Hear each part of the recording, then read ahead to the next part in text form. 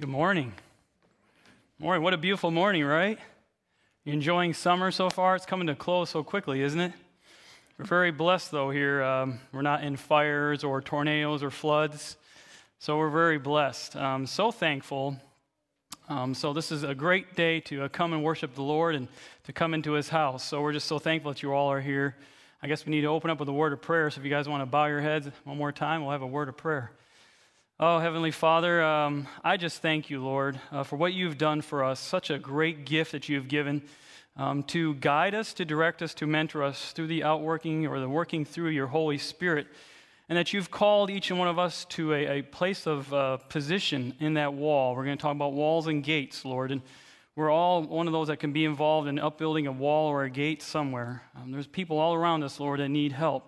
That need someone to know that they can trust in and be confident in. The world is growing dark, but we are arising and we're shining because Jesus, you shine in us. We just ask that this message will speak to those that are viewing via streaming online or here presently. We just ask that each one, Lord, will be encouraged and strengthened as they leave, that they shall share the name of Jesus, and that it'll be on their lips, and no matter what men may do, Lord, that they will speak the name of Jesus. We thank you, Lord. We ask this in Jesus' name. Amen. Woo. Amen. Oh, man. Scripture reading for today is out of Isaiah 61, if you want to open your Bibles there. Isaiah 61, verses 1 through 3. I'm going to read a little different translation. It's called the Amplified. I do like it because sometimes I struggle. I don't know about you, but King James Version, I can kind of understand it, but there's some times when I get a little stuck, and so I need something that kind of opens up my mind to see it more clearly. And this is out of the Amplified. And it's in Isaiah 61, verses 1 through 3. And it says there, "The Spirit of the Lord God is upon me, because the Lord has anointed and qualified me to preach the gospel of good tidings to the meek, the poor, and afflicted." How many of you are poor and afflicted? How many of you are going through trials? "He has sent me to bind up and heal the brokenhearted." How many of you are brokenhearted? How many of you have been through some type of struggle in your life, a battle? "To proclaim liberty to the," get this, "physical and spiritual captives." Are you physically captive by something? Spiritually captive by something? "And the opening of the prison and of the eyes to those who are bound. To proclaim the acceptable year of the Lord, the year of His favor." Do you believe that the year of the Lord is coming soon, Jesus' second return? Are you ready for that day? Are you excited to see Him come? "And the day of vengeance of our God, to comfort all who mourn." A lot of us have been losing a lot of people recently, especially with this whole pandemic and other things that are going around the world with floods and things. So God is there to comfort all that mourn. And verse 3 says, this is the powerful one, "To grant consolation and joy to those who mourn in Zion, to give them an ornament, a garland, or diadem of beauty instead of ashes, the oil of joy instead of mourning, the garment or expressive of praise instead of a heavy, burdened, and failing spirit." Do you have a heavy, burden, failing spirit? "That they may be called oaks of righteousness, lofty, strong, and magnificent, distinguished for uprightness." I think that's powerful. Distinguished for uprightness, justice, and right standing with God. "The planting of the Lord, that He may be glorified." That's a really powerful thought, this idea of trees. So if you look behind me, you can see this field with some trees around it. God gave me this idea of a gated community, the idea of a gated community. I was walking and talking with the Lord a few weeks ago, and my wife brought up something that really connected. I was saying, "Lord, I know I got to speak August 7th. What am I going to speak on?" And so He put this idea in my head about a gated community. And so we're going to unpack what this gated community looks like and what part do we play in that gated community. So I looked up this idea. What is the purpose of a gated community? What is the purpose? And I read this. This gentleman wrote this article. His name is Chris McGooey, if I can say it, McGooey. Anyways, he wrote this: "More and more people want to reside in a gated community. In the 1970s, there were approximately 2,000 gated communities nationwide. In the early 2000s, there were over 50,000 gated properties. Wow. With more being built every year. That equates to about 7 million households, or 6% of the national total behind walls or fences." Do you like walls and fences? "About 4 million of the total is in communities where access is controlled by gates, entry code, key cards, or security guards." And I like this. You think about gates and walls. What comes to mind when you think about a gate or a wall? Prisoners? Yes, I think about that, but I also think about protection. You think about protection, you think about security. That's kind of what we think about, or your anxieties are lifted. You trust things. You trust that everything's taken care of if you got a wall or a gate. I used to go to school down in West Palm Beach in a college, and I remember there was a plaza right behind our college, and they always had it was a metal iron gate, and there was this big cement walls, and I remember we always tried to climb those walls, and anyways, we did crazy stuff, but just the fact that the gates were meant to protect people from intruding and breaking in. Also, this idea of gates in the affluential residential neighborhoods means they have exclusivity. It means they're like a club. It's like nobody else is invited in. We're a club. And therefore, they also, another thing that it did is gates, they increased property value exponentially. So I thought that was kind of interesting about a gated community. Really powerful about these gated communities and what they represent. But do you know the first gated community? Is anybody familiar with the first gated community was at? This is interesting. Turn to Genesis 3. We're going to see something happen here. A gated community. What is the purpose of a gated community? We're going to look in Genesis 3, verses 6 through 8. Genesis 3, verses 6 through 8. And we're going to pick this story up after we know that the serpent beguiles or tricks Eve. She takes the fruit. Of course, she gives it to her husband, and that was a bad mistake. That wasn't a very good choice, was it? Can you imagine that? That one little choice, that little fruit is what caused all this sin in this world. Isn't that crazy? Imagine that. One little piece of fruit made that big ripple effect in this world today. Now we got crime, and that's another thing that protects from us, crime, gated communities. But all the stuff that we see transpiring, I mean, look in the world today. It's just a mess. Can you agree with that? A total mess. All because one person took fruit. That's so impactful to me. So we're going to look in verses 6 through 8. And it says there, and this is out of the King James Version, and when the woman saw that the tree was good for food and that it was pleasant to the eyes, other things that are pleasant to your eyes sometimes, maybe you shouldn't partake of, and a tree to be desired to make one wise, she took of the fruit thereof and did eat, and gave also unto her husband and with her, and he did eat. And I want to pick up in 7 and 8. This is really powerful. And the eyes of them both were open, and they knew that they were naked. How many of you have dealt with something you did in the past, and you feel like you're ashamed, you have this guilt hanging over you? You know, this idea of this nakedness. The enemy comes in, he's very cunning and sharp. First of all, he seduces you to do the thing. Then he pushes you out there, and he makes fun of you and mocks you and makes you feel like dirt and trash. So here it is, here they're like, oh, man, so what do? And they sewed fig leaves together and made themselves aprons. Do you think that covered them well enough? Do you think that was good enough to cover them? And they heard the voice of the Lord God walking in the garden in the cool of the day, and Adam and his wife hid themselves. Could you imagine that? Your creator, you don't want to talk to him, you want to stay away from him. Have you ever felt like that before? You've done something so horrific. How could God really want to be around me, right? I can't be in his presence. Well, they hide themselves from the presence of the Lord in the trees of the garden. So we see this kind of dynamic unfolding after sin enters the world. We see that Adam and Eve want to hide themselves from the shame and the guilt. But God does something. Can you agree that God is a merciful and loving God? He does something awesome. Here we are in Genesis 3, verses 9 through 13. And I believe this is kind of God trying to get the facts of the story. So verse 9 says, and the Lord God called unto Adam and said unto him, where are you? And he said, I heard thy voice in the garden. I was afraid because I was naked and I hid myself. And here's God in response. Who told you that you were naked? Have you eaten of the tree whereof I command you that you should not eat? And the man said to the woman, the woman whom you gave me to be with me, she gave me of the tree, and I did eat. So what happened there? What do we see go on there? What did Adam do? Oh, he's blaming. Who's he blaming first? He blamed God first, didn't he? Is this woman that you gave me, she made me eat. It's her fault. Have you ever done that? You ever blame somebody else? Oh, man, so easy to do.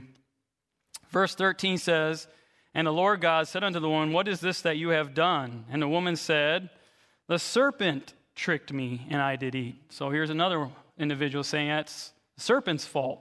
Very interesting. But this is the beauty of what God does. He does something for us. In verse 14, in Genesis 3, and the Lord God said unto the serpent, because you have done this, who's the first person or the first individual that got punished first for disobedience? Was it Adam? Was it Eve? It was the serpent, right? You went right to the serpent first. And the Lord God said unto the serpent, because you have done this, you are cursed above all cattle, above every beast of the field. Upon thy belly shalt thou go, and dust shalt thou eat all the days of thy life. And I will put enmity between the woman and between your seed and her seed. It shall bruise your head, and you shall bruise her heel, or his heel. So enmity between, I kind of caught my attention when I thought about that. Enmity between, the word between could really mean some type of separation. So it could almost mean a gate or a fence. It could be a fence between good and evil, right? We see that going in the world, this great controversy between good and evil. So there's almost like a fence or a threshold that really shouldn't be or cannot be crossed. Like a fence between. So I think that's kind of important to note that God puts a fence between us and evil. And then we're going to pick it up in Genesis 3, verses 21 through 24. And I really love this because I believe that this gate that God is going to set up is God's grace. Can you all be thankful for God's grace? Boy, he puts up a gate and just so thankful. So verse 21, this is so beautiful. After Adam and Eve put these little fig leaves on themselves, what does God do in verse 21?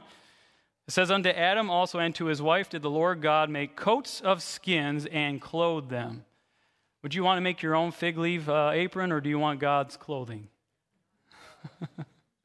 So he clothes them, right? In verse 22, God has a counsel, and the Lord God said, behold, the man has become as one of us, to know good and evil. And now, lest he put forth his hand and take also of the tree of life and eat and do what?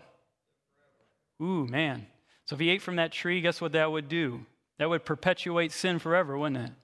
That would be scary, don't you think? That would be very detrimental. So verse 23, he's counseling. Here in 23, he talks, therefore the Lord God sent him forth from the Garden of Eden to till the ground from whence he was taken. So what happens in verse 24?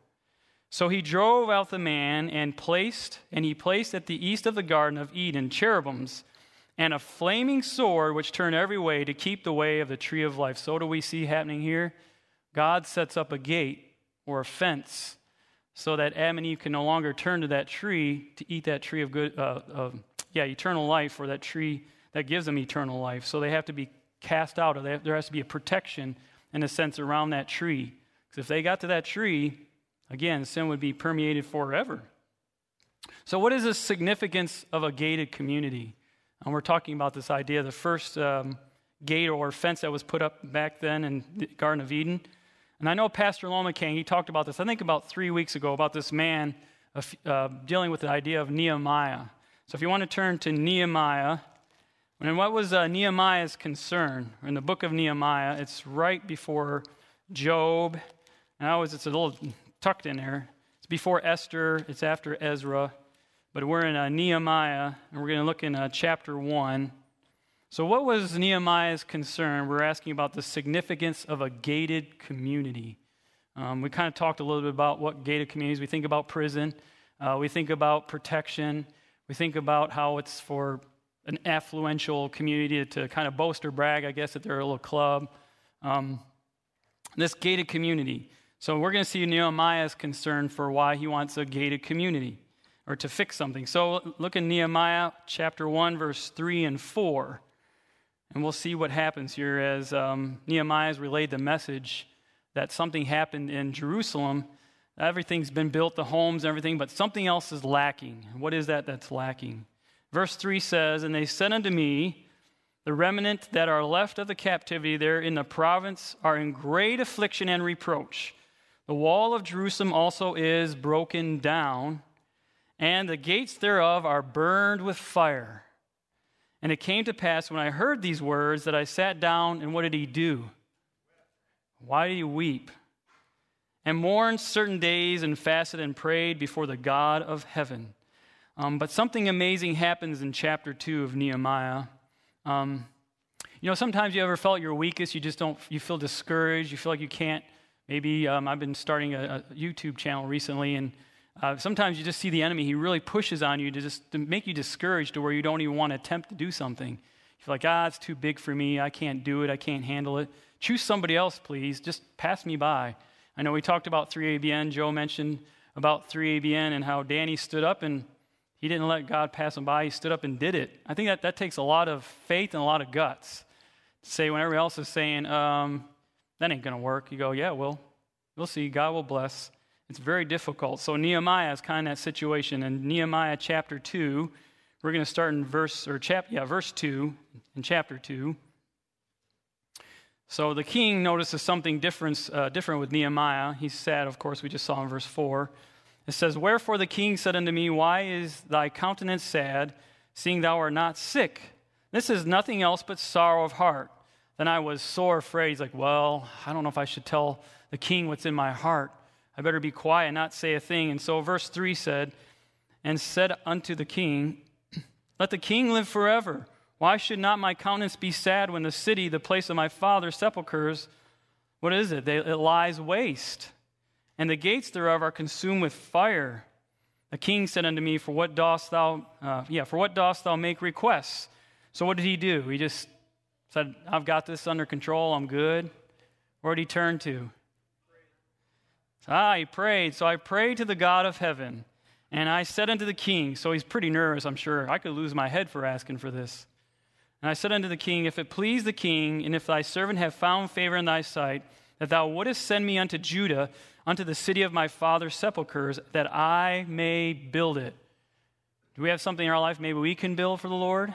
Maybe something that God is calling us to, and we can build?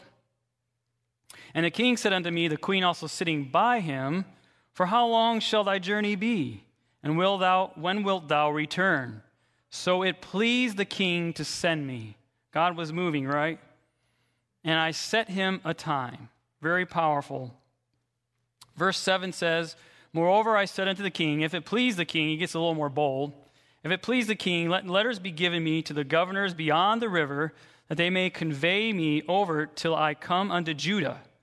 And a letter unto Asaph, the keeper of the king's forest, that he may give me timber to make beams for the gates of the palace, which appertain or belong to the house, and for the wall of the city, and for the house that I shall enter into.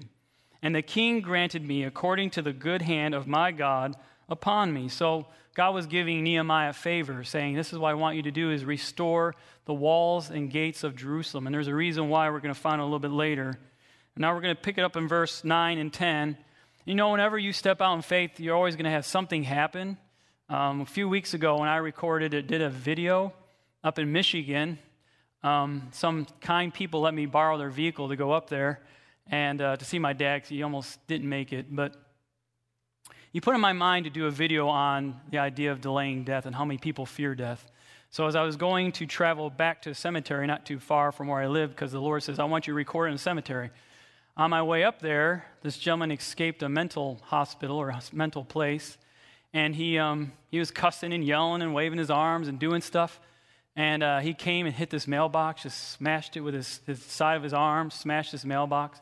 And he comes and he hits this truck that's in front of me, hits the tail light. And then he looks at me, he stands right in the middle of the car, starts cussing and yelling, and he just comes, he just pushes his fist right into the hood. I'm just like, what just happened there?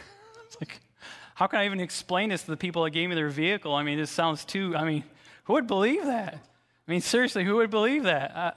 I was like, how is this? And I knew that the enemy was trying to stop me. So the enemy tries to stop us when God calls you to do something. He's going to try to stop you. He's going to try to discourage you. But what does Nehemiah do? Let's see in verse 9. Let's pick it up and see what happens here. Satan's going to step into the game. It says, "Then I came to the governors beyond the river and gave them the king's letters. Now the king had sent captains of the army and horsemen with me." But verse 10, "When Sanballat the Horonite and Tobiah the servant, the Ammonite, heard of it, it grieved them exceedingly that there was come a man to seek the welfare of the children of Israel." Welfare, isn't that an interesting term? Nehemiah had compassion for the people of Jerusalem. You know, it's interesting. He wanted to see Jerusalem prosper, but there was a reason why. Think about this. We're talking about gates and walls. What does it do? What does a gate and wall do? It keeps people out, right?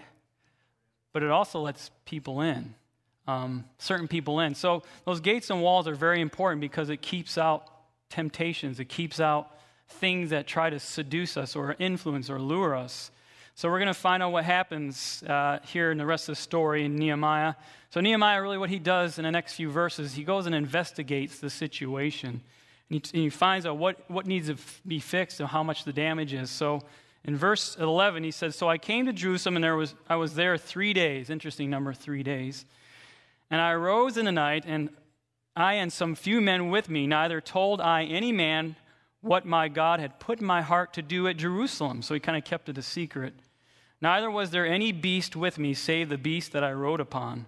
And I went out by night by the gate of the valley, even before the dragon well, and to the dung port, and viewed the walls of Jerusalem, which were broken down, and the gates thereof were consumed with fire. Then I went on to the gate of the fountain, and to the king's pool, but there was no place for the beast that was under me to pass. Then went I up in the night by the brook, and viewed the wall, and turned back, and entered by the gate of the valley, and so returned. And the rulers knew not whether I went nor what I did, neither had I as yet told it to the Jews, nor to the priests, nor to the nobles, nor to the rulers, nor to the rest that did the work." So he kept things kind of secret, because sometimes you can tell certain people your plans or your dreams, and they can be naysayers or doubters and get you discouraged. Years ago, I had come up with an idea to do something major, and it probably would have worked, but somebody told me, "No, it's too late, it won't work." And I never followed through with the dream. I don't know where it would have went, but I didn't follow through because somebody told me. So you got to be very careful who you tell certain things to, and I learned that the hard way many times over and over. But being careful what you tell to. So I think that's interesting. So they didn't know what he was doing. So verse 17 says, "Then I said unto them, Ye see the distress that we are in, how Jerusalem lieth waste, and the gates thereof are burned with fire. Come, and let us build up the wall of Jerusalem, that we be no more a reproach. Then I told them, out of the hand of my God, which was good upon me, as also the king's words that he had spoken unto me. And they said, We're not going to do it. Forget it. This is a horrible idea. No. Let us rise up and build." So they strengthened their hands for this good work. So they saw the potential that God was blessing Nehemiah, and they got excited. This is out of Prophets and Kings. I really like this. It says, "Nehemiah's whole soul was in the enterprise he had undertaken. His hope, his energy, his enthusiasm," that's a big word, "his determination were contagious, inspiring others with the same high courage and lofty purpose." I think there's a song that says it only takes a spark to get a fire going, right? Just that one person can make a major difference. It's just amazing. You look into the world we're in right now, communication through the digital age with, we're talking about Facebook and Twitter and Snapchat and all these things. I mean, look at these people even on YouTube. It's amazing. I mean, 29 people view your videos. That's insane. I mean, it's crazy to think that you can have that much influence around the world with just posting something in your living room. That's pretty intense. That's amazing. Just like I think JD's wife, Shelley, she's doing a sermon in Africa from her own home. I mean, that's incredible to do the gospel in your own living room, whatever it is, in your room. And here you are preaching a sermon all the way in Africa in a little town in Benton, Illinois. That's amazing. So just praise the Lord, the spark that gets a fire going. I'm really encouraged by Nehemiah's story. So it says here, "Each man became a Nehemiah in his turn and helped to make stronger the heart and hand of his neighbor." So they said, "Man, we could do this. Come on. Let's take this. We can build this.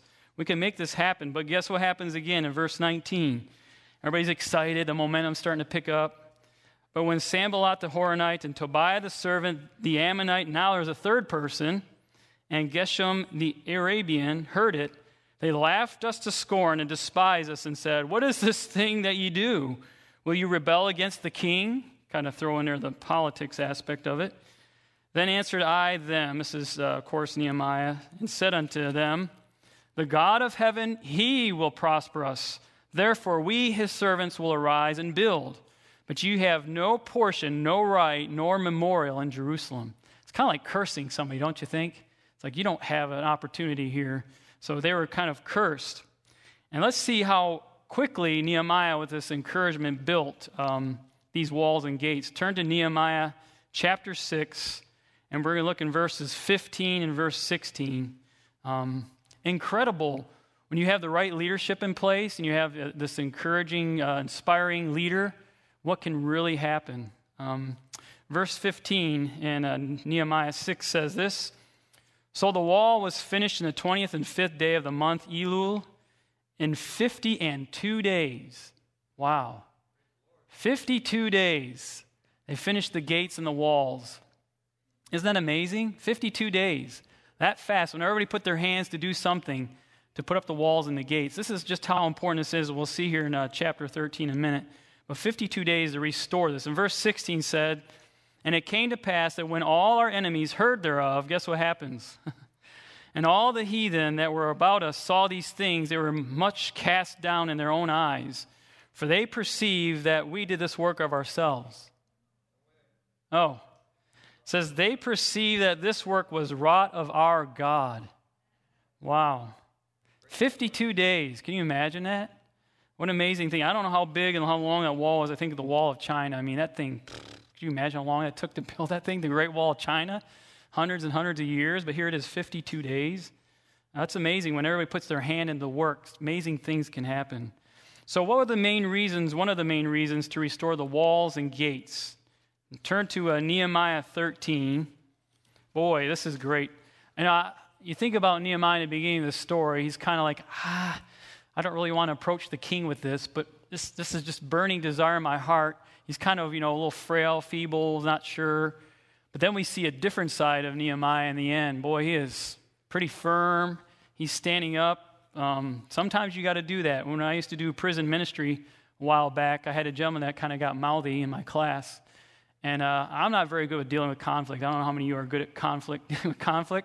I don't do very well with it. And God was putting in my head, you're going to have to deal with this. You got to take care of this. You got to nip it in the bud, or something bad could happen. I mean, I got 40 guys in this room, and they're all getting kind of edgy and angry. I'm going, okay. So I had to say something. I popped up and said something, and I'm not sure all of it. I don't remember it, but just the fact that God worked through, and this guy came, I was like, what did I say wrong? What did I do wrong?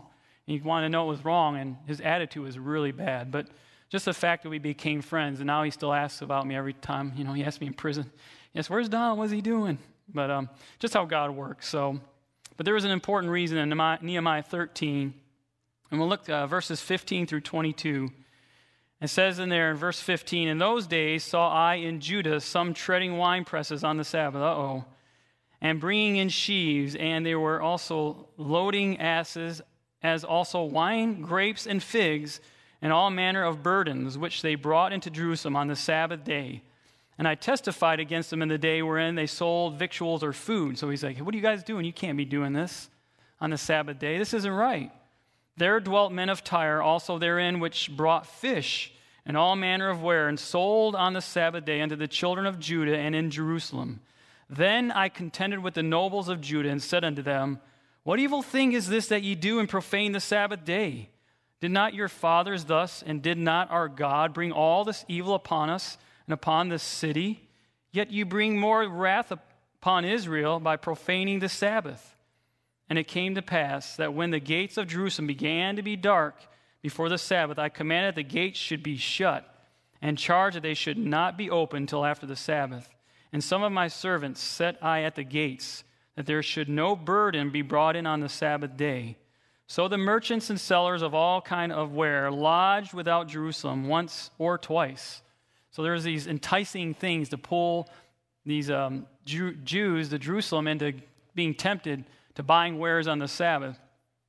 And this is what Nehemiah does in response.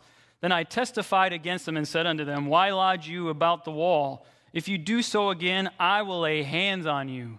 Wow, what a different Nehemiah, right? Wow. "From that time forth came they no more on the Sabbath." Like, okay, he means business. We ain't come here anymore. We're not going to do this. "And I commanded the Levites that they should cleanse themselves, and that they should come and keep the gates to sanctify the Sabbath day." And here he prays to God. "Remember me, O my God, concerning this also." It's probably against his grain. I really need to say something here. "Remember this, and spare me according to the greatness of thy mercy." Sometimes we just got to get out of our shell. It's a little difficult when we got to step up and do something that we're out of our comfort zone. I mean, me being up here, it's way out of my comfort zone, but God is good. So thank you, Lord Jesus. And I am so thankful to have a supportive wife. When God gave me this, He gave me a picture in my head of something. And I'm going to share something with you the Lord gave me back in 2010. I don't know if some of you believe in visions or dreams. When the Lord was first trying to get my attention, He would give me dreams and visions. But now I don't receive them like I did. I don't give them very often. But He did something. And in that dream and vision, I saw something very interesting. And so she kind of helped me put this little panel, this little artwork back here together. So I'm really thankful for her helping me. I'm so thankful for good support. It makes all the difference because you're like panicking. I have some skills, but she just so thankful. She has a lot of skills to help with that, and it just turned out really well. But this vision I received in 2010, it's really powerful. It's just amazing. As He opened my vision to see, I saw this golden wheat field. I could just see this golden wheat field. And I could see all around the backside, there were trees, tall green trees. We're talking about the trees of righteousness, right in Isaiah 61, verse 3. These trees were hedging in this harvest, protecting it like a wall. And I just remember in the center of this golden field, I remember this white, misty figure. I remember seeing just like this. They took the hands and touched the top of the golden wheat, this harvest. He touched it and was just kind of moving. And what He did is He went like this next to me. He just put His hands out like this and like telling me the harvest is ready. Do you believe that the harvest is ready? We have a work to do. And that's kind of what this whole message is about. This idea of a gated community. There's many people out there that need to hear this message. So turn to Matthew 9. We have a significant role to play, brothers and sisters. A significant role to play. Just like Nehemiah, we can be Nehemiah. Even though I know my knees smote and knock sometimes and I'm nervous. I'm like, I don't know. This is too large for me, Lord. But if God is in it, He can do it, right? We serve a powerful God. Matthew 9, verse 37 and verse 38. This is going to be just a little cutting for myself. When COVID hit, I don't know about you, but I kind of got into this laxed kind of thing. I'm like, well, I don't need to go and share Jesus anymore because I can't go out anyways. And, people don't want to hear it and they're afraid if I don't come near me, don't 6 feet thing, and that kind of stuff. And so it's like, I don't really need to share the gospel. I guess I'll just be quiet. And how can you be? I mean, if God has come and transformed your life and changed you, and you want to just keep that quiet, I mean, it's so important we get out there and we tell people, how many of you want to go home? But you do it for the right reasons, because you want to see brothers and sisters in the kingdom, right? We want to see people. So verse 37 says this, Then saith He unto the disciples, of course this is Jesus speaking, the harvest truly is plenteous. Do you agree with that? Look around the world. I mean, things are happening so quickly. People got to say, man, there's something. What is going on? The harvest truly is plenteous, but the laborers are few. That's a sad reality, isn't it? Laborers are few. How many of you want to be a laborer for Christ? Get out there and give that message. Verse 38 says, Pray ye therefore the Lord of the harvest that He will send forth laborers into His harvest. Jesus is like, I want to reap the harvest. I want to put my sickle and just reap. I just need my people to stand up. I need my people to stand up. And this is what Israel did something again. Oh, man. Thank you, Lord, for your patience. He's so patient with us. I was just like Israel here in Isaiah 58. If you turn to Isaiah 58, this is going to be really powerful. I absolutely love Isaiah 58 because to me, and we're going to talk a little bit about this idea of a little later about the three angels' messages. And how do we incorporate that? We're talking about prophecy, of course. Great, awesome stuff. Love prophecy. That's what got me into this end-time movement, Seventh-day Adventism. But then I began to see a different picture, a more bigger picture, and that is that there are hurt, broken people all around us that really need to know that they can be healed. Wounds, struggles, all these types of things. And Israel did something. They began to kind of just self-focus. You ever done that? Kind of just self-focus and just kind of shut the rest of the world out and kind of forget. So we're going to see this in Isaiah 58. And God's not too happy about that. Isaiah 58, verses 3 through 5. Here they are, they're complaining to God. Wherefore have we fasted, say they, and thou seest not? Where have we afflicted our soul, and thou takest no knowledge? Behold, in the day of your fast, you find pleasure. Interesting. How can you fast and have pleasure? And exact all your labor. So there's a lot of control and manipulation going on. Behold, you fast for strife and debate. Do you see that going on in our churches today? And our people today? There's a lot of debate and strife inside the church. Ye shall not fast as you do this day, to make your voice to be heard on high. Is it such a fast that I have chosen, a day for a man to afflict his soul? Is it to bow down his head as a bulrush, and to spread sackcloth and ashes under him? Wilt thou call this a fast and an acceptable day to the Lord? And this is what God says. I really like verses 6 through 8. And I believe, to me, this is the gospel. This just really speaks to me, and I hope it speaks to you. It says this in verse 6. Is not this the fast that I have chosen, to loose the bands of wickedness? How many people are really in darkness right now? I get calls all the time in pastoral. People that are in darkness, a young man that's wanting to cut himself, drug addiction, he's stealing. In darkness, I got people that want to have their babies aborted. Talking to me on the line, they want to abort their babies.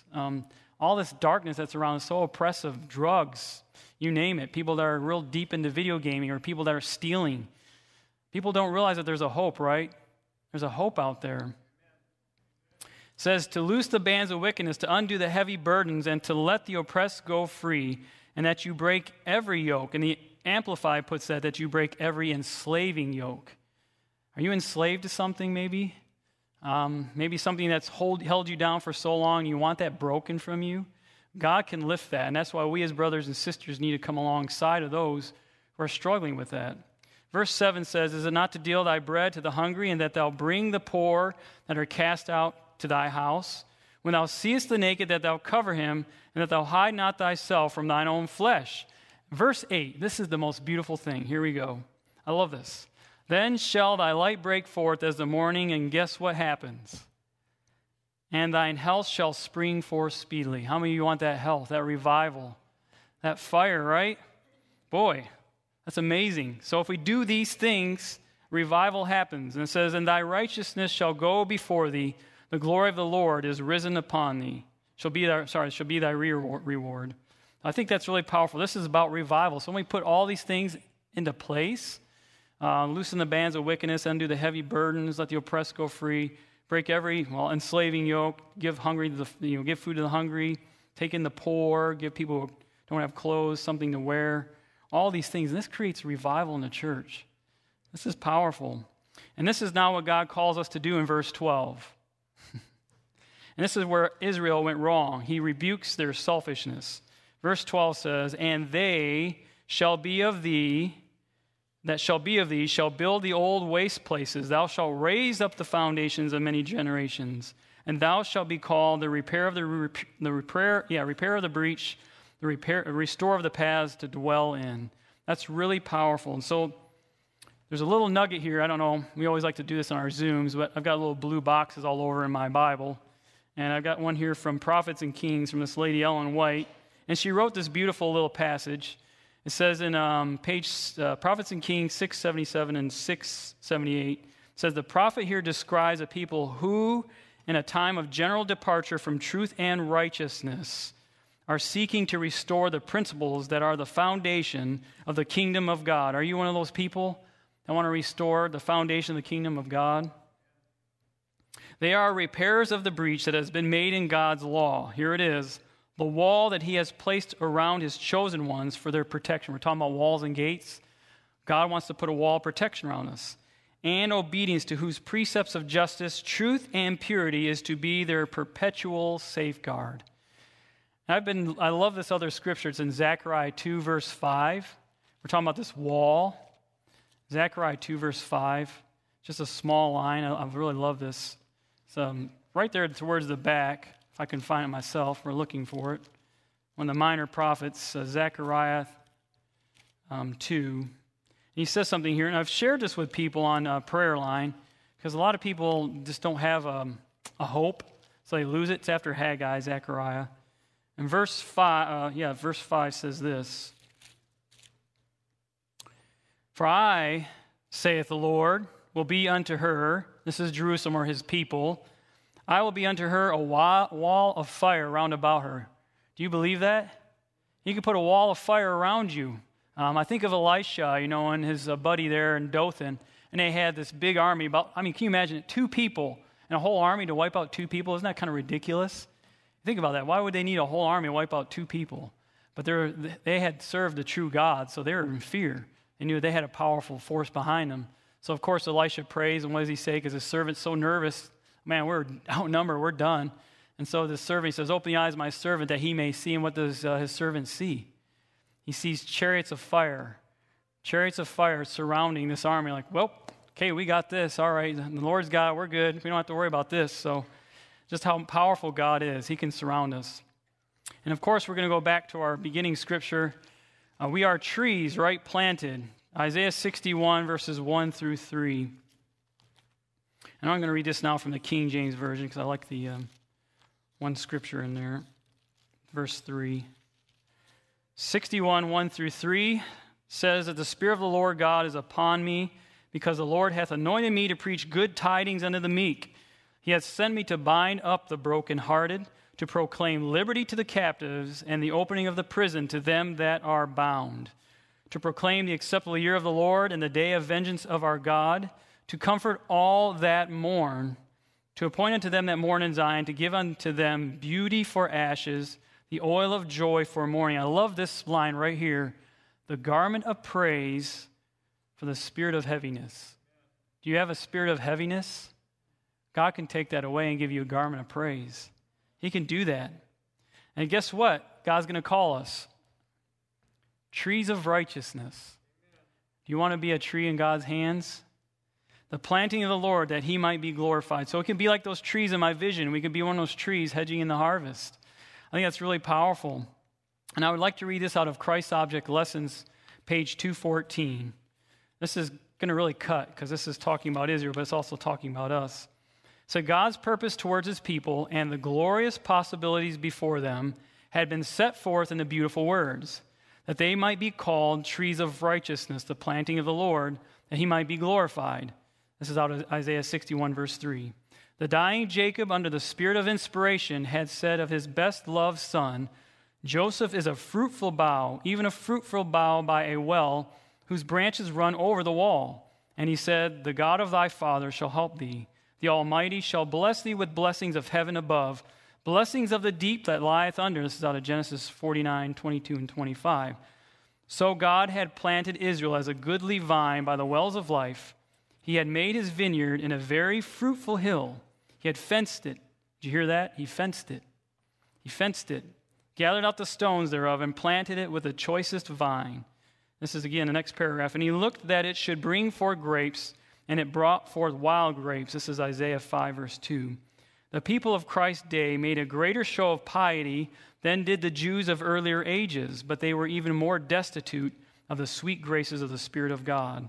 The precious fruits of character that made the life of Joseph so fragrant and beautiful were not manifest in the Jewish nation. Did you hear that? They were not manifest. This is going to get really deep here. God in his Son had been seeking fruit and found none. Ouch. Didn't find any fruit. Israel was a cumberer of the ground. Its very existence was a curse. For it filled a place in the vineyard that a fruitful tree might fill. It robbed the world of the blessings that God designed to give. Oh, man, did you hear that? The Israelites had misrepresented God among the nations. They were not merely useless, but a decided hindrance. To a great degree, their religion was misleading, and get this, and wrought ruin instead of salvation. Let that sink in. How many people want to see Jesus come? How many people want to see people saved to the Lord? So, what is the cry of our modern world today?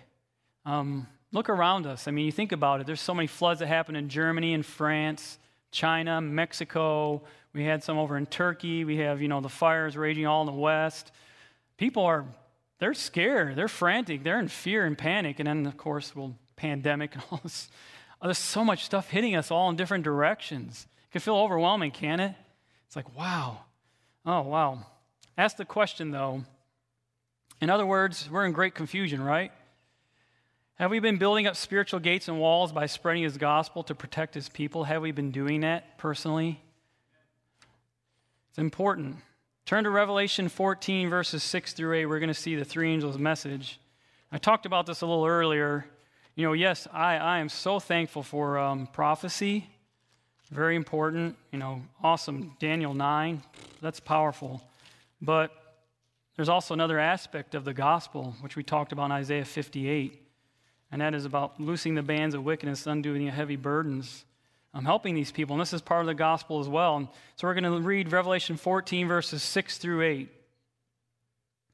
And it says in there, verse 6 says, "And I saw another angel fly in the midst of heaven, having the everlasting gospel to preach unto them that dwell on the earth, and to every nation and kindred and tongue and people."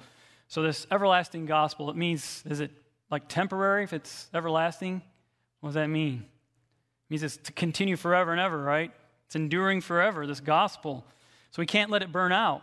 We can't, like Eli, let that candle burn out or flicker out. We need to be like Samuel's, that spark that gets the fire going. In verse 7, saying with a loud voice, "Fear God and give glory to him, for there's going to be years and years and years and years in between. His judgment has come."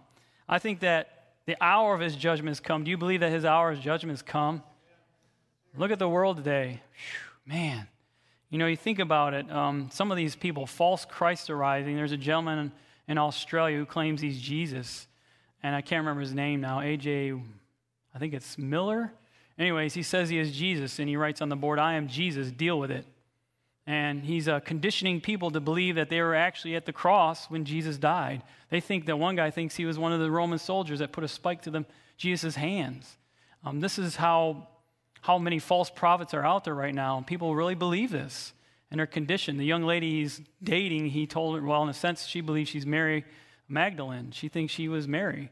Her real name is Mary, but she's not the Mary Magdalene. But this is just the thing, is there are false priests and Christ out there teaching false things. And this is showing us that Jesus is getting ready to come soon. So this is important. And in verse 8 says this, "And there followed another angel saying, Babylon is fallen, that great city, because she made all nations drink of the wine of the wrath of her fornication." So there's coming a time period when that will happen. I think we're very close to that. I think we're very close where Babylon's going to completely fall. I think we're inches from that. We're just amazing. I'm so excited, but I'm also, you kind of feel apprehensive and scared about what's about to happen. But at the same time, we're like at this threshold where something amazing is going to transpire and happen. It's exciting, but it's scary. It's just like, oh, Lord, just help us get through this time. It's going to be incredible, so we need to hang on. And now turn to Revelation 18, verse 4 and 5, to pick up this thought of Babylon. Of course, we talk about this in verse 2, but verses 4 and 5, and I think, Joe, you mentioned this earlier when you were talking about, I think, tithe and offering. It says in verse 4, "And I heard another voice from heaven saying, Come out of her, my people. Come out of her, my people, that you be not partakers of her sins, that you receive not of her plagues. For her sins have reached unto heaven, and God hath remembered her iniquities." Many are desperately really losing hope, right? I mean, look what they're doing in the streets. We're talking about this whole issue with race. We're talking about the whole different cultures and the different, how can I put this in a nice way, the different lifestyles that are out there. All this confusion is just, it's agitating, it's stirring, it's just boiling. And people are really losing hope. I mean, people are losing jobs. They're losing jobs. If you don't do this, you won't be able to work here. If you don't do that, you can't work here. I talked to a young man at Walmart. He said, man, this is incredible. He said, doing the pickup and all that delivery stuff. He said, nobody wants to work. I'm getting paid $13 an hour. I mean, this is amazing. And nobody wants to work. I mean, it's mind-boggling. And you think about this. There's so much opportunity to work, but nobody wants to work. It's really crazy. So coming out of Babylon, and so many people are really losing that hope, but we have to lead them to find that hope, which is in Jesus. We have that beauty, that gift, that message to turn them to that. Turn to 1 Corinthians 1 and verse 10. I talked to a lady a while back, and she told me something that was happening in her church. I'm not going to go into detail, but just that sometimes leadership, and this is kind of where it's going later on, we're viewing things. I know a lot of us are kind of like, watching all these different things, trying to figure out what's happening with all this pandemic and everything, which is important, don't get me wrong. But I think that if we watch too much of it, can just drive us nuts and get us to where we panic and we don't think rationally. We had a certain leader of a certain church, and this leader was not thinking rationally, and it was very, how can I put this? It was causing great division in the church. And I think that's where I see right now is these things that are happening are causing division among us, and we can't let that happen. We can, as a body of believers. 1 Corinthians 1:10, this is what I share with her as she told me the story. It says, "Now I beseech you, brethren, by the name of our Lord Jesus Christ." So who is that name we're talking about? It's Jesus Christ. "That you all speak different things." Oh, speak the same thing, and that there be no divisions among you. We shouldn't let these things divide us, but that you be perfectly joined together in the same mind and the same judgment. We've been given a great task to reach people for the gospel all around us in this community. There are people that don't know. We're talking about September 11th, right? Coming up in a little bit, a few weeks away. That's going to be an amazing event. I believe that these seats will be filled. If he did in the day of Pentecost, why can't he do it again? So, we need to have that kind of boldness and energy and that enthusiasm to believe that we serve a powerful God. He is able to deliver. So I think that this divisions, we need to put that away. We need to be one in mind and one in judgment. Ephesians 4, verse 16 kind of backs this up. I think I'm losing my voice, but that's okay. God will supply. Ephesians 4, verse 16. Kind of the same principle here, but goes a little deeper. It says this, "From whom the whole body fitly joined together." Do you see that we are not really fitly joined together, are we? We got these different things. Some teach this, that this is the truth. Oh, this is the truth over here. No, that's the truth over there. And then guess what? We're not doing what God's called us to do. We've lost our mission. I got people that call on prayer line, they say certain things to me. I said, look, you're losing your mission. You're getting off focus. And you have to be careful because we have a message to give the people. Don't get lost in all that. So Ephesians 4:16 says, "From whom the whole body fitly joined together and compacted by that which every joint supplieth, according to the effectual or effective working in the measure of every part," I like this, "maketh increase of the body unto the edifying of itself in love." That making increase of the body. Don't you want to see more members filling these seats? More people? I want to see more people. I want to see more people in our community in these chairs. I do. Personally, it says that we're building them up in love. We're supposed to lift them up in love. If they're going through some kind of struggle, come alongside of them. I've sensed that in our churches. I'm not trying to bash churches, but we're really afraid to have a safe place to share about some of the things that we're going through. I know a pastor stood up here and he said, "I guess I can't sin anymore." He feels like he can't, not that you want to purposely sin, but the fact is, you feel like he can't because he'll be condemned. We can't have that kind of spirit, about ourselves. We have to be willing to kind of come alongside of our brothers and sisters and lift them up, encourage them in their struggles, help them. I think that's really powerful. Turn to Luke 19 and verse 10. And what was Jesus' goal? If we're truly in Christ, what was Jesus' goal? What was his mission? Very powerful. This is our call. Luke 19 and verse 10. "For the Son of Man is come to do what? Seek and save that which was lost." Do you believe we have people around us in this community that are seeking, wanting to know what we know? I think they do. Pastor's been talking about it. He's been meeting people. Of course, he's kind of out there. People see him more. But, the fact is there are people all around us that need to hear a message. We just met a couple of young men. We went to Bell Smith Springs a couple of days ago, and we got to talk to them. It was amazing. I actually was going to walk away, and Janelle kept talking, which usually I'm the one doing it, but she did. Anyway, just the fact that these young men were hungry. It was really hungry, and we got to share with them 3ABN and some of the stuff that we do, and it was just really incredible. It was a great time, even though kind of their mouths, they said a lot of cursing and stuff, but, hey, you got to reach the people. So are we willing to seek and to save? I'm going to ask the question, this might sting a little. Could we also be cumberers of the ground hindering this message? Could we ourselves be that? We find ourselves getting wrapped up in the current events. Yes, we should be aware of them, but they should not be driving us to the point of deterring us from our mission and putting a wedge or division among Christ's body of believers. We should not. So why? Why do we want to do this? What's the point of all this, right? Why do we want to be in this, I guess we can call it in the soldier of God's armies, be one of God's soldiers? Why do we want to do this? What's the point? Why do we want to be trees of righteousness, God's people hedging in the harvest? Why? What is the final outcome of what those gates and walls will become? And this is the big hurrah. I love this. This is going to touch you. So in Nehemiah's day, what did Israel do? What happened when he put the walls and gates up? It protected them from something called temptations, right? Many were tempted to do things. They were tempted to go out and, buy and get things on the Sabbath. We can do that as well. We can bring people in and protect them from Satan's attacks. We can hedge them in. Turn to Isaiah 58, and we're going to look at verses 12 through 14. Again, we'll talk about this idea of what our mission is. I hope this is making some sense, because I know God's just, really calling my heart to just kind of instill in you, to put a spark, for myself even.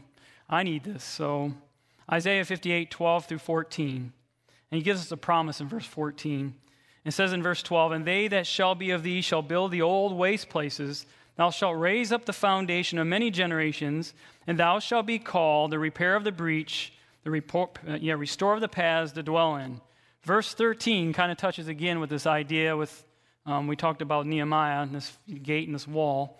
"If thou turn away thy foot from the Sabbath, from doing thy pleasure on my holy day, and call the Sabbath a delight, the holy of the Lord honorable, and shalt honor him, not doing thine own ways, nor finding thine own pleasure, nor speaking thine own words," but verse 14 is the beauty. "Then shalt thou delight thyself in the Lord, and I will cause thee to ride upon the high places of the earth." How many of you want to see that? The high places of the earth.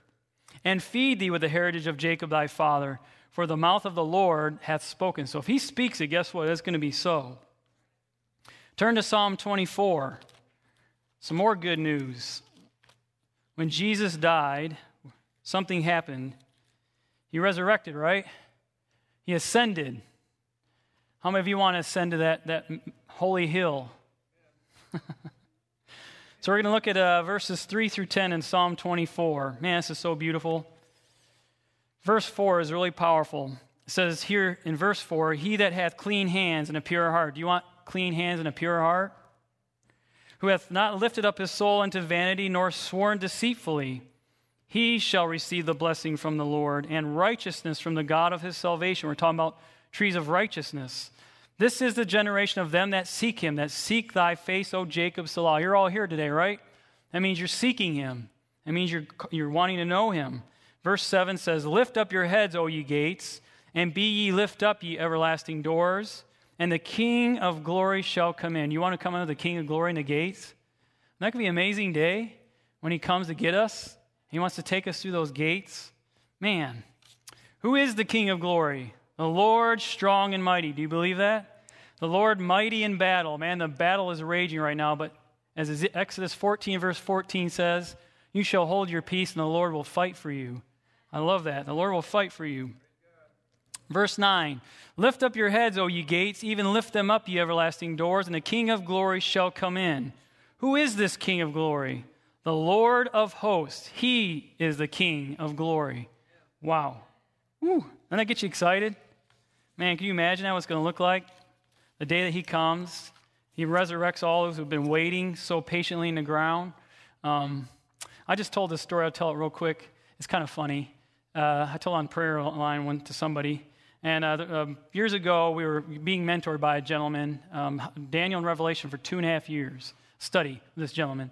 So I know I can trust what he said. Well, he used to go to the church in Louisville, and there's a man there that was originally from Africa. And this guy, it's really incredible. This is how powerful God is. This young man was being groomed by his grandfather, who was the master, I guess, witch doctor in the community. He was being groomed to be the next master witch doctor. So some Seventh-day Adventist pastors come along and they introduce him to the gospel.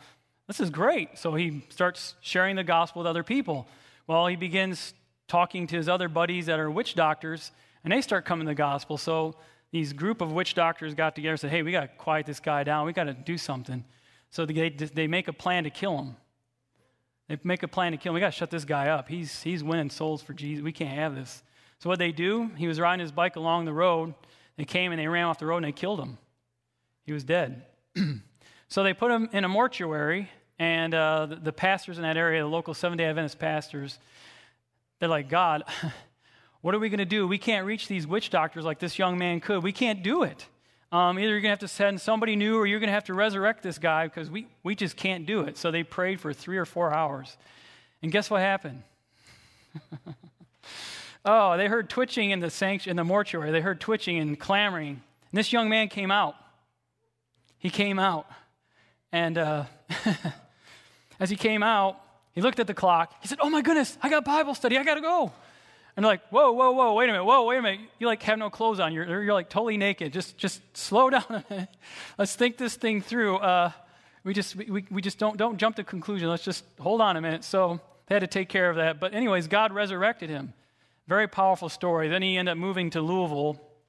And what had happened is he was broke down on 64 in his car, and a semi came by and clipped him and took his life. But the fact is that God did resurrect this man who was doing a powerful mission for Jesus.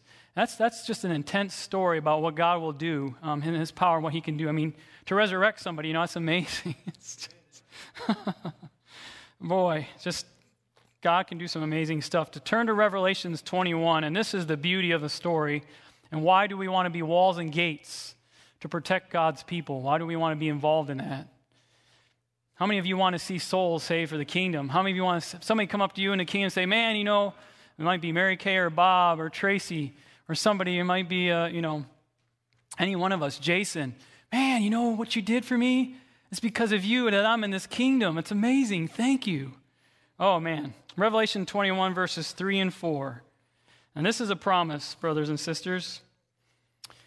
And I heard a great voice out of heaven saying, behold, the tabernacle of God is with men, and he will dwell with them, and they shall be his people, and God himself shall be with them and be their God. Verse 4. And God shall wipe away all tears from their eyes, and there shall be no more death, neither sorrow nor crying, neither shall be any more pain, for the former things are passed away. And guess what he says in verse 7? This is beautiful. It's not on my notes, but he that overcometh shall inherit all things, and I will be his God, and he shall be what? Do you want to be a son or daughter of God? That's amazing. To think the creator of the universe says, you are my son, you are my daughter. Man, that's powerful. That's amazing. Man. Verse 10, we're going to pick up in verse 10. So John is now carried away. He's going to see this temple. He says, he carried me away in a spirit to a great and high mountain and showed me the great city, the holy Jerusalem, descending out of heaven from God. So this prepared city, as Jesus said in John 14, I'm going to prepare a place for you. Do you believe that? He went to prepare a place. So here it's coming down. And he carried me away in a spirit to a great, yes, read that. Verse 11, having the glory of God, and her light was like unto a stone most precious, even like a jasper stone, clear as crystal, and had what? A wall great and high, and had 12 gates, and the gates 12 angels, at the gates 12 angels, and names written thereon, which are the names of the 12 tribes of the children of Israel. Verse 13, on the east 3 gates, on the north 3 gates, on the south 3 gates, and on the west 3 gates. So there's gates all around the city. I'm going to be curious which gate I'm going to go through. Are you kind of curious what gate you're going to go through? Be interesting to see, won't it? Let's see in verse 14, and the wall of the city had 12 foundations, and in them the names of the 12 apostles of the Lamb. That's going to be an amazing day to see that city. We're very close, I believe. And we're going to pick it up in verse 22. This is the end. This is awesome. We talked about in the very beginning, people want to live in gated communities because they feel protected. It gives them some type of status. It's a, kind of a community thing. We're better than this person, or they have some type of, club or whatever. But we're going to see something different happen in God's kingdom. Verse 22 says, and I saw no temple therein, for the Lord God Almighty and the Lamb are the temple of it. And the city had no need of the sun, neither of the moon, to shine in it, for the glory of God did lighten it, and the Lamb is the light thereof. Here we go. And the nations of them which are saved shall walk in the light of it, and the kings of the earth do bring their glory and honor into it. Are you a king or a queen of God?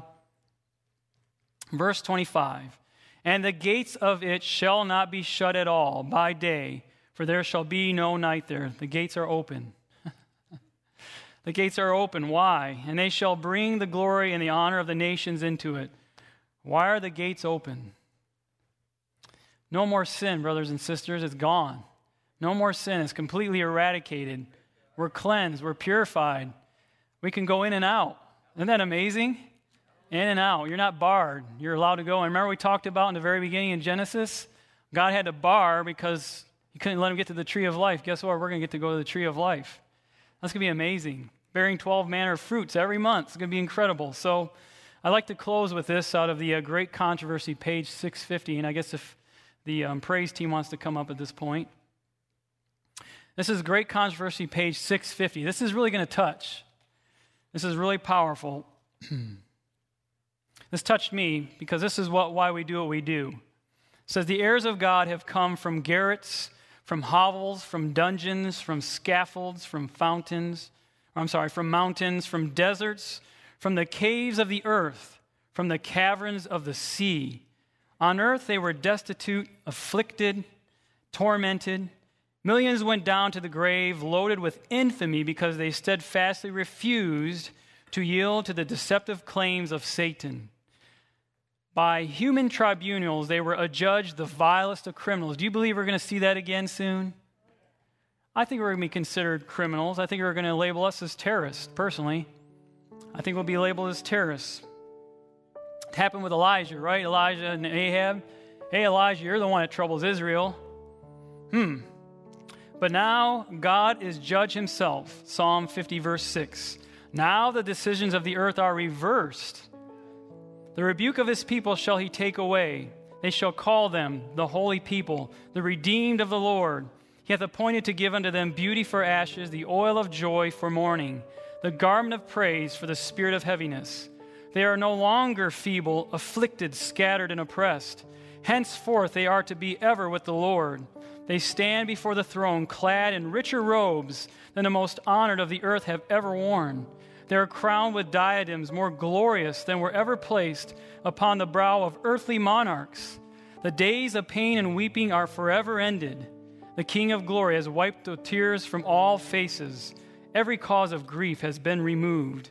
Amid the waving of palm branches, they pour forth a song of praise, clear, sweet, and harmonious. Every voice takes up the strain until the anthem swells through the vaults of heaven. Salvation to our God, which sitteth upon the throne, and unto the Lamb. And all the inhabitants of heaven respond in the ascription, Amen. Blessing and glory and wisdom and thanksgiving and honor and power and might be unto our God forever and ever. Wow.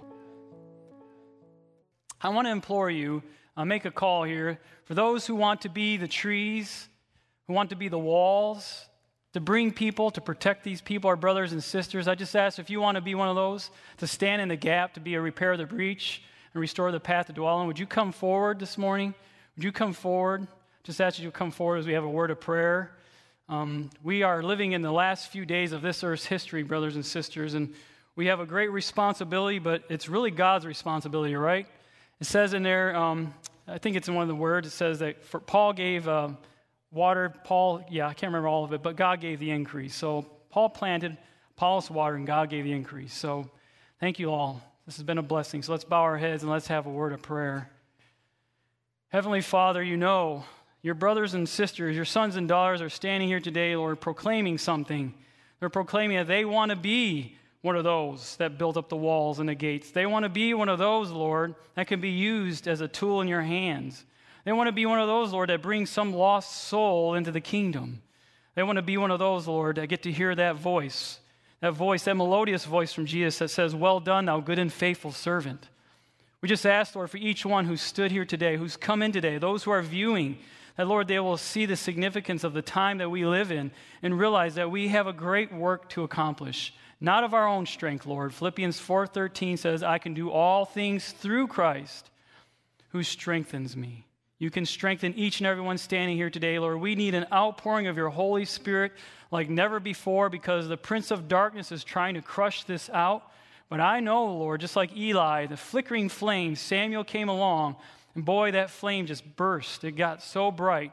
Each one here today, Lord, has their own flame that they carry to their own influential circle, Lord. I just pray you'll bless each one and help us to keep this good work, this good fight of faith, that we will enter into one of those gates, Lord.